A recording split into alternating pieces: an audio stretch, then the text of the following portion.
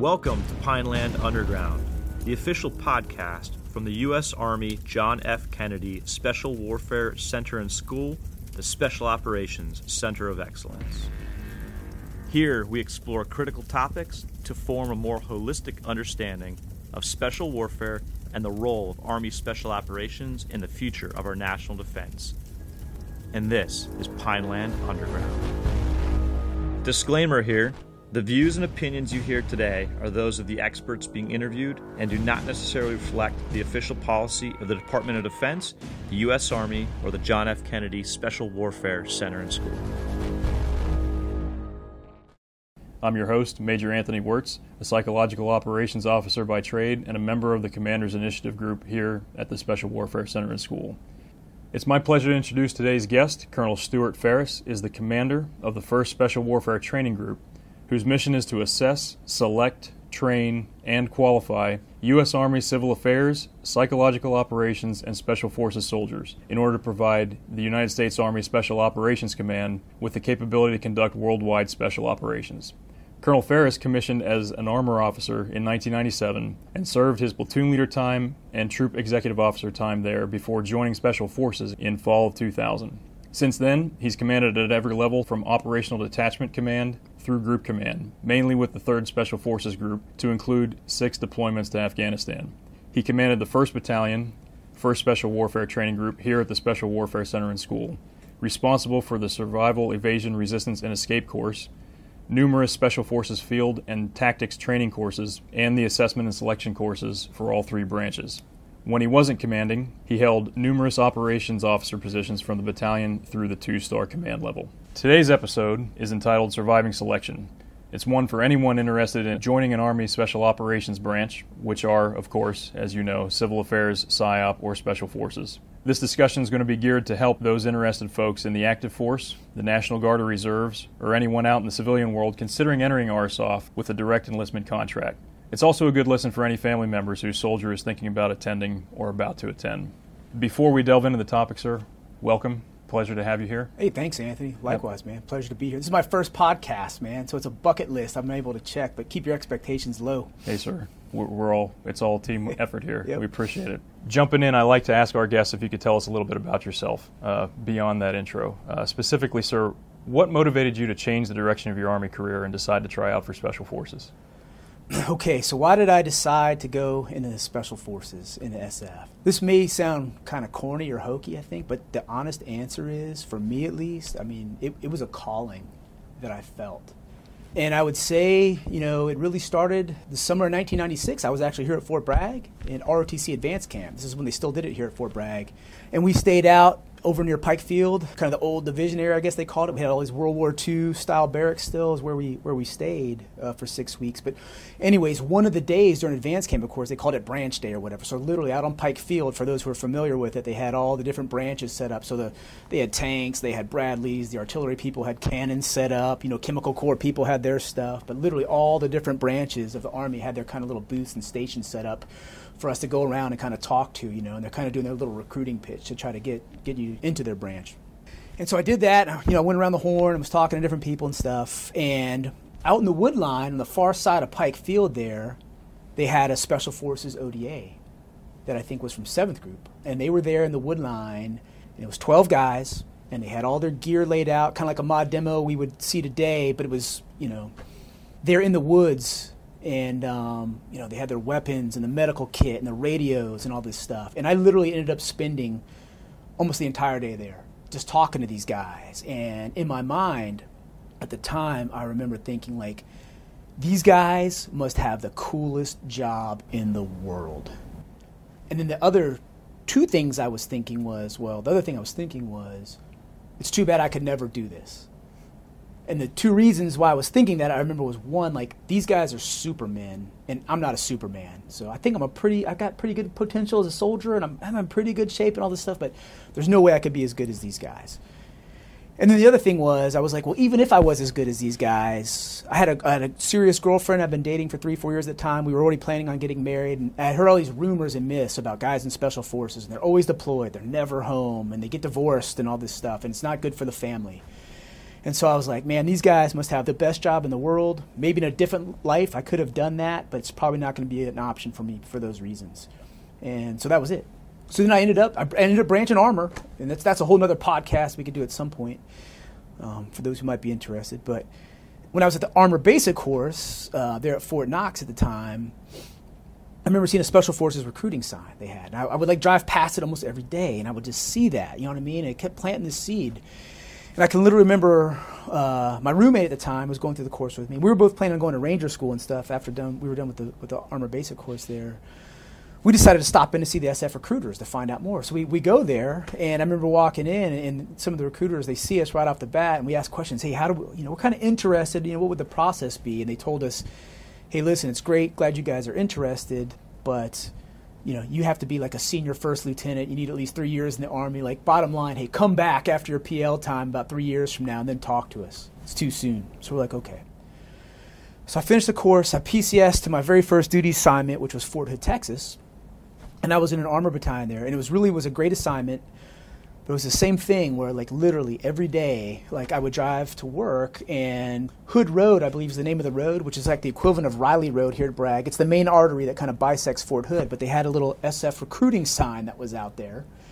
And I think it said something along the lines of, hey, some people have a job, others have a commitment. And it said, see your Special Forces recruiter. And I drove past that thing every day for like 2 years. And it just kept, you know what I mean? And I could just feel almost like this gravitational pull, like just pulling me that way, And so I remember I needed to talk to my wife because I've got to get her buy-in first, because I knew, I had heard things again, like, the commitment that was involved and some of these myths that were out there. So another part of today can be like some myth busters to a certain extent, right? But so I talked to her and said, hey, I'm thinking about this, and I kind of laid it out for her, what I thought it would look like and what the future may look like, and said, hey, it might be a pretty big commitment, but I said, this is what I would really like to do.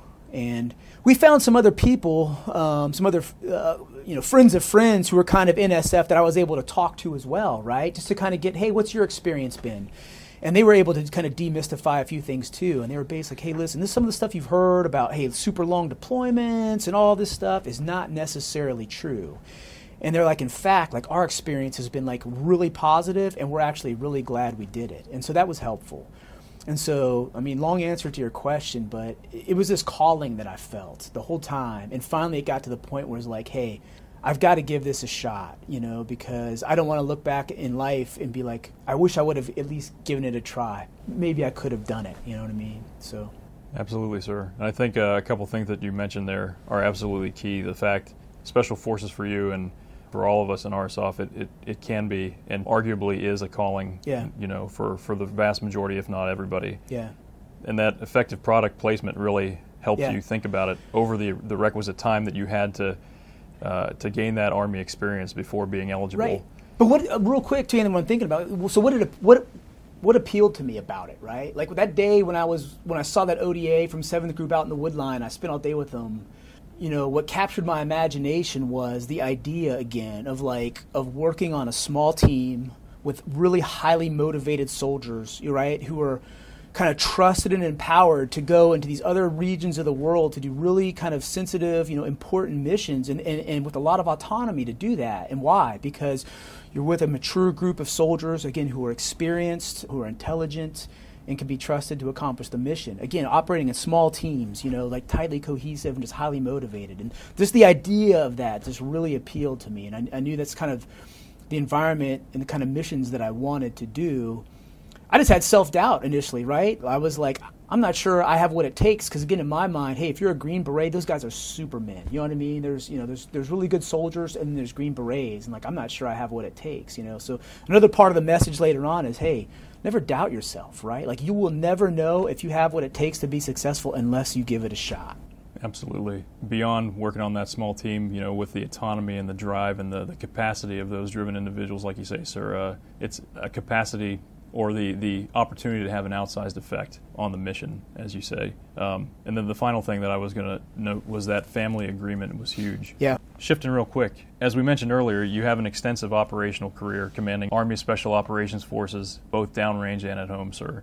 And you also have considerable experience here in the Army Special Operations Schoolhouse. So taking your experience that we just discussed on why you came, I wanted to ask if you could now, in your current capacity, first talk a little bit about the selection process in general. Could you tell us about the length of the selection courses and maybe a little bit behind the theory of selection? Why do we have a selection process here in RSOF? Right. So starting up front to answer your question, so we run Special Forces assessment and selection 8 times a year. It's 24 days long from start to finish. We run Civil Affairs assessment and selection also 8 times a year. It's 10 days long. And then our Psychological Operations assessment and selection is also 10 days long, and it's run 9 times a year. Each assessment and selection course is unique, right? And why is that? Because what our assessment and selection programs or our processes are designed, they're a series of tests, right? And so we're testing for people with kind of what we think have the right kind of raw attributes or characteristics that are suitable, right, for the branches that they want to serve in. And so the other thing I'll say is this, I think it's important when people come to selection, if they don't make it for whatever reason, if they don't get selected, it doesn't mean they're a bad person or a bad soldier or any of that. In fact, it's the complete opposite. Like, first of all, just the mere fact that they were, they got the invite and made the qualifications to even attend one of our selection courses puts them in the top tier of the Army to begin with. So just the mere fact that they're able to attend and meet the basic prerequisites to attend tells us they're in the top, probably 15% of the Army, period. They're already very good soldiers who come from the operational force. We also have, of course, programs where people can come straight off the street as well. But again, so our assessment and selection programs and processes are really designed not necessarily to look for the best people, but the right people for those branches, right? And it goes back to, you do not have to be an Olympic athlete to make it into SF, you know what I mean? Or to be a rocket scientist to make it into PSYOP or something. We're looking at combinations, the right combinations of physical and mental and even personality attributes, right? So it's the right person that we think is suitable and trainable to then go into those qualification course pipelines to be successful. Which goes back to, so why do we have an assessment and selection originally for SFAS, which started in 1988, I believe. So we've been doing it for a little over 30 years now. Prior to that, I think you could just volunteer if you made the prereqs and sign up for Special Forces, and you would just show up to the SF qualification course. And I think they had about a 50% attrition rate. And as you can imagine, that's not very cost-effective or efficient, right? So you PCS soldiers and even families here to go through this qualification course, and then in some cases, within the first few days, weeks, and even months, people are getting dropped from the course and now having to move or PCS elsewhere. So the idea of an assessment and selection course, again, is, hey, let's bring people in. It's kind of like trying out for a sports team. Let's see if they have the right qualities and attributes to serve in these branches. And we're going to select these people that we think do, and then now we're going to send them to the qualification courses to get trained. And so we want most of the attrition, the vast majority of the attrition, to take place in our assessment and selection courses. It's not a perfect process. We know that, right? It's part art, it's part science. We're going to select the people with the right qualities and attributes. We think we've got it about right, and now we're going to put them in the qualification course where we can focus on training them because we've identified the right people. Absolutely. From your seat in command, you ultimately oversee all 3 assessment and selection courses. In your mind, then, understanding that it's not necessarily a perfect process, but it's one that's efficient and finds those right people so that we can focus on training them, sir, what are the top 3 notes or areas of focus that you could recommend to prospective candidates coming to selection? Or maybe if those are different, those suggestions are different for each branch, what would they be? Right. So I think this kind of applies to all 3 of them, regardless of which assessment and selection course potential candidate would like to attend. There's really 2. It's all about preparation, right? Physical preparation and then mental preparation. And I would actually say they're intertwined, right? But the first thing we know is, hey, all of the qualification courses are physically taxing and stressful. Assessment and selection course, SFAS, is more physically intense than the other 2, and there's a reason for that based on our missions, right? So you have to be in better physical condition to go to SFAS. But regardless, you've got to show up in pretty good shape. I mean, that number one, that's an attribute that's common to all soft soldiers, right? Is most soft, regardless of the branch they're in, they are in above average physical fitness than a traditional conventional soldier, let's say. And that's based on the nature of our missions, right? A lot of times we are in, remote, austere, high-risk environments where you've got to be in good shape for a variety of reasons. So that's important, right? So you've got to prepare physically. And what are our assessment and selection courses, SFAS, but even CA and SIP as well, a lot of the physical assessment is used as what? It is carrying a rucksack, right? Usually a pretty heavy rucksack for long distance over time. So you've got to prepare your body for that, right? To be able to carry a load, underweight, a rucksack, over distance for long periods of time and just get used to that, right? Conditioning your feet, your shoulders, your back for that. And running as well. Selections are endurance events. They're not sprints. So I'll say this too, you'll be a lot better served training, preparing to run, let's say 5 miles at a 7-minute and 30-second pace than you would be bench pressing 300 pounds. All right, it's an endurance course. And the vast majority of the selection courses, where does it take place? It takes place outdoors. It's not in gyms. I mean, really the only times you're indoors is when you're taking some of our, exams, like our IQ tests and things like that. You're taking the psych tests, and when you're sleeping. Everything else is pretty much outdoors. So it's probably best to train and prepare outdoors as well, right? Long distance, ruck marching, running, building up your cardiovascular endurance, and then of course you do want to work on like upper body strength as well, core strength and those things. Anyways, physical preparation and coming as physically prepared as you can. Then the second piece is the mental preparation too, right? And they go hand in hand. And I think you build mental strength and toughness through hard physical training, right? Yes, sir. They go hand in hand. But then you've also got to prepare yourself mentally for setbacks while you're anticipate that things are going to go wrong. You might have a bad day. You may have a bad moment. That's okay.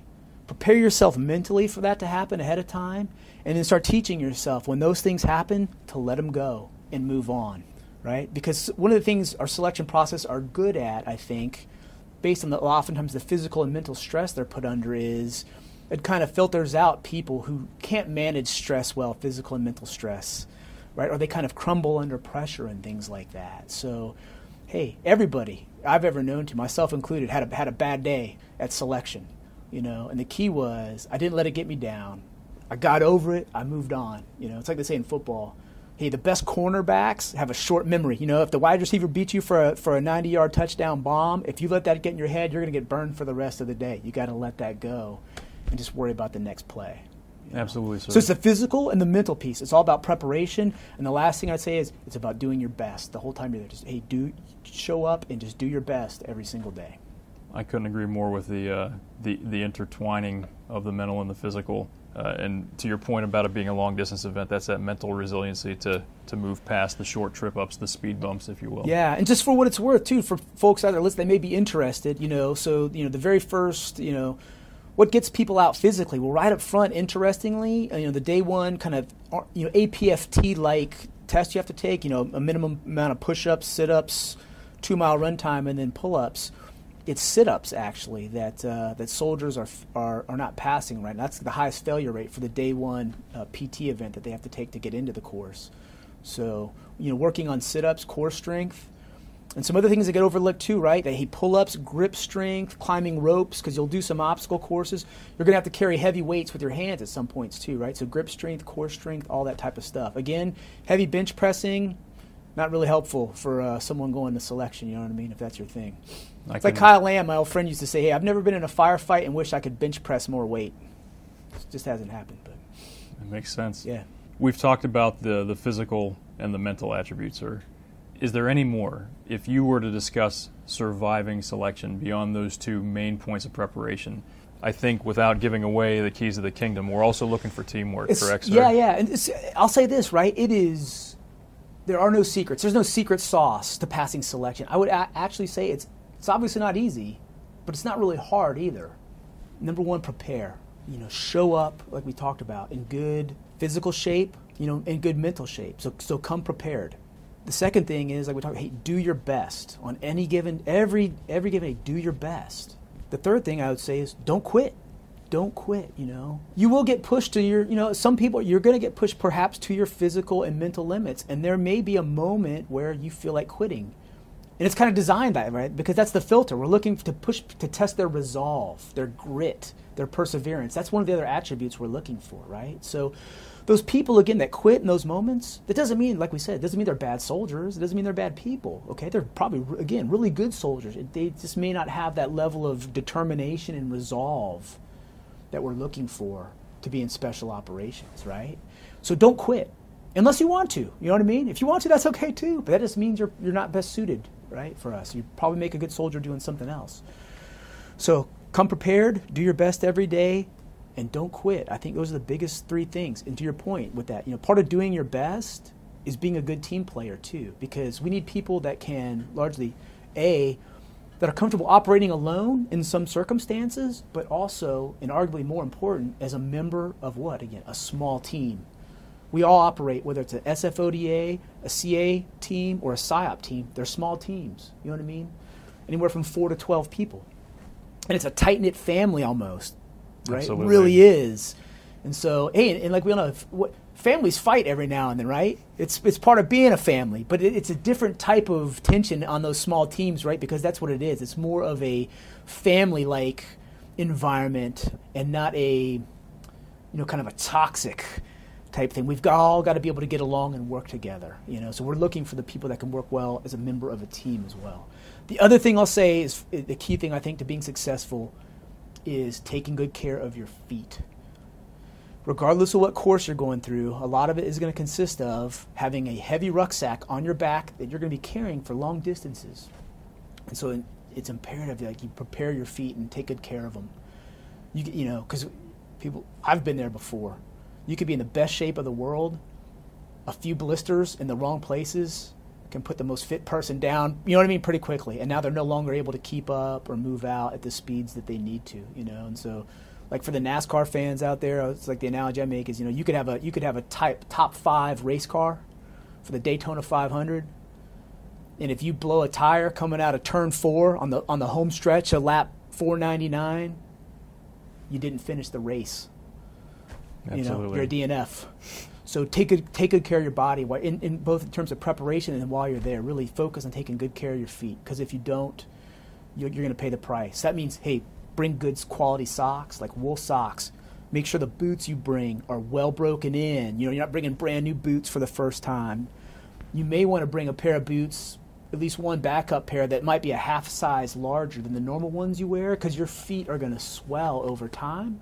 And you're going to need that extra space to account for that swelling, so you don't get other blisters and hot spots. So those are some little things, and the recruiter should be able to kind of provide some of that information too, in terms of preparation and foot care, because that's really important. I think your points are well stated, sir. Obviously, and they apply to anything. Really, that preparation and that dedication of yourself and your mind towards a goal, which is exactly what we're looking for. And on that note, Anthony, what's one of the other kind of qualities or attributes we're looking for? What is people who are self-starters, that have a high level, that have initiative, that don't have to be told what to do, right? They can go out and they know what to do, or they can, again, self-starters, they're intrinsically motivated. And part of that means what? Like, They get in shape on their own as well. It's part of the preparation piece, and to get historical on assessment and selections. There's this old book that people will refer to called The Assessment of Men, that was written by the Office of Strategic Services, which of course is where we come from, and the CIA does as well. But it talks about how they assessed people to serve in the OSS. But one of the first things was they called it, the quality was motivation for assignment. And one of the ways they measured if a person was motivated for the assignment was, did they show up prepared physically? Absolutely. Right, to perform in that course. And that's just that test of, self-motivation, intrinsic motivation, being a self-starter. Yes, sir. It goes back to a little bit of discipline as well. Yeah, self-discipline, all those things. Those are some of the real qualities that we're looking for. You know what I mean? And again, it doesn't mean that people who don't have that aren't good people, aren't good soldiers, right? We're just looking for a person that has above average trait of self-starter, initiative, Yes, sir. Those type of things. If I could ask you one more thing, and you alluded to this at the very beginning, talking about your reasons for joining, for trying out for Special Forces and ultimately making that cut. Yep. If you could speak to soldiers and even their family members out there who are thinking of joining Army Special Operations but still might be undecided, what would you tell them? Any advice or insights to help that decision? Here's what I would say. Everybody knows Nike's slogan, just do it. I had the same reservations, and my wife did, when I was making the decision to attend SFAS back in 2000, and that seems like yesterday. So that was literally 20 years ago.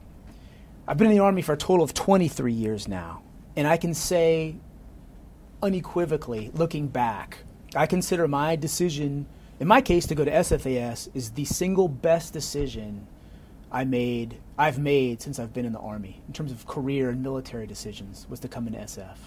And all those myths that we kind of heard really never turned out to be true. Again, just do it, I'm telling you. And even if you're not successful for whatever reason, it's okay. I'm telling you what, just by giving it a shot, number one, it tells you, that you're already in the top tier of the soldiers that we have in the Army. And you're going to learn a lot about yourself just going through the assessment and selection course. Whether you're successful or not, I guarantee you're going to come out of that a better soldier. You're going to learn a lot about yourself. And it just goes back to being one of those people that, hey, it's better to try something and not to succeed or be successful. The only failure is the failure to try. And I'll say what we're looking for is people who are actually success seekers and not failure avoiders, right? Yes, sir. And so the people who want to go to these assessment and selection courses, they tend to be success seekers. So the last thing I'll kind of say is a vignette too. I've got several friends in the conventional Army that they had thought about going SF when I was going as well. Some of them put packets in and they retracted them, and then later on they kind of express some regret, And when I look back, I say, hey, well, why didn't they end up giving it a shot? And I'll be honest, the reason was they were afraid of failing. That's why they didn't do it. Right. And again, I'll just say that's a filter in and of itself, because those aren't the people we're looking for. We're looking for the people that are willing to give it a shot, but are also willing to accept the risk of failure. And I'll just say this, there is no failure if you don't get selected. The only failure is the failure not to try to come to SFAS or any of the selection courses. The only failure is the failure not to give it a shot. So I would tell them, hey, just do it. That goes back you won't regret it. Goes back to your point about mental toughness and mental preparation, sir, and that ability to see post-traumatic growth after a minor failure. Yeah. But, yep. Well, sir, I think that's our time, and I very much appreciate you giving your time to have this discussion. I think everybody out there listening in our audience would be remiss if they didn't pay attention to all the points that you gave. Thank you again for joining us today on the podcast. Again, for everybody out there, we just hosted Colonel Stuart Ferris, the commander of the 1st Special Warfare Training Group here at the Special Warfare Center and School. If you're looking for more information on the topic, check out our SWCC YouTube channel, where we have a soft prep series of videos that specifically talk more about what you can do to better prepare for assessment and selection. Thanks again for your time, sir. Really appreciate it. My pleasure, Anthony. Thank you. Thanks for tuning in to Pineland Underground. Please like and subscribe wherever you get your podcasts. Join us next time as we explore more critical topics from the John F. Kennedy Special Warfare Center and School, the Special Operations Center of Excellence. I'm your host, Major Bobby Tuttle, and we'll see you next time in Pineland Underground.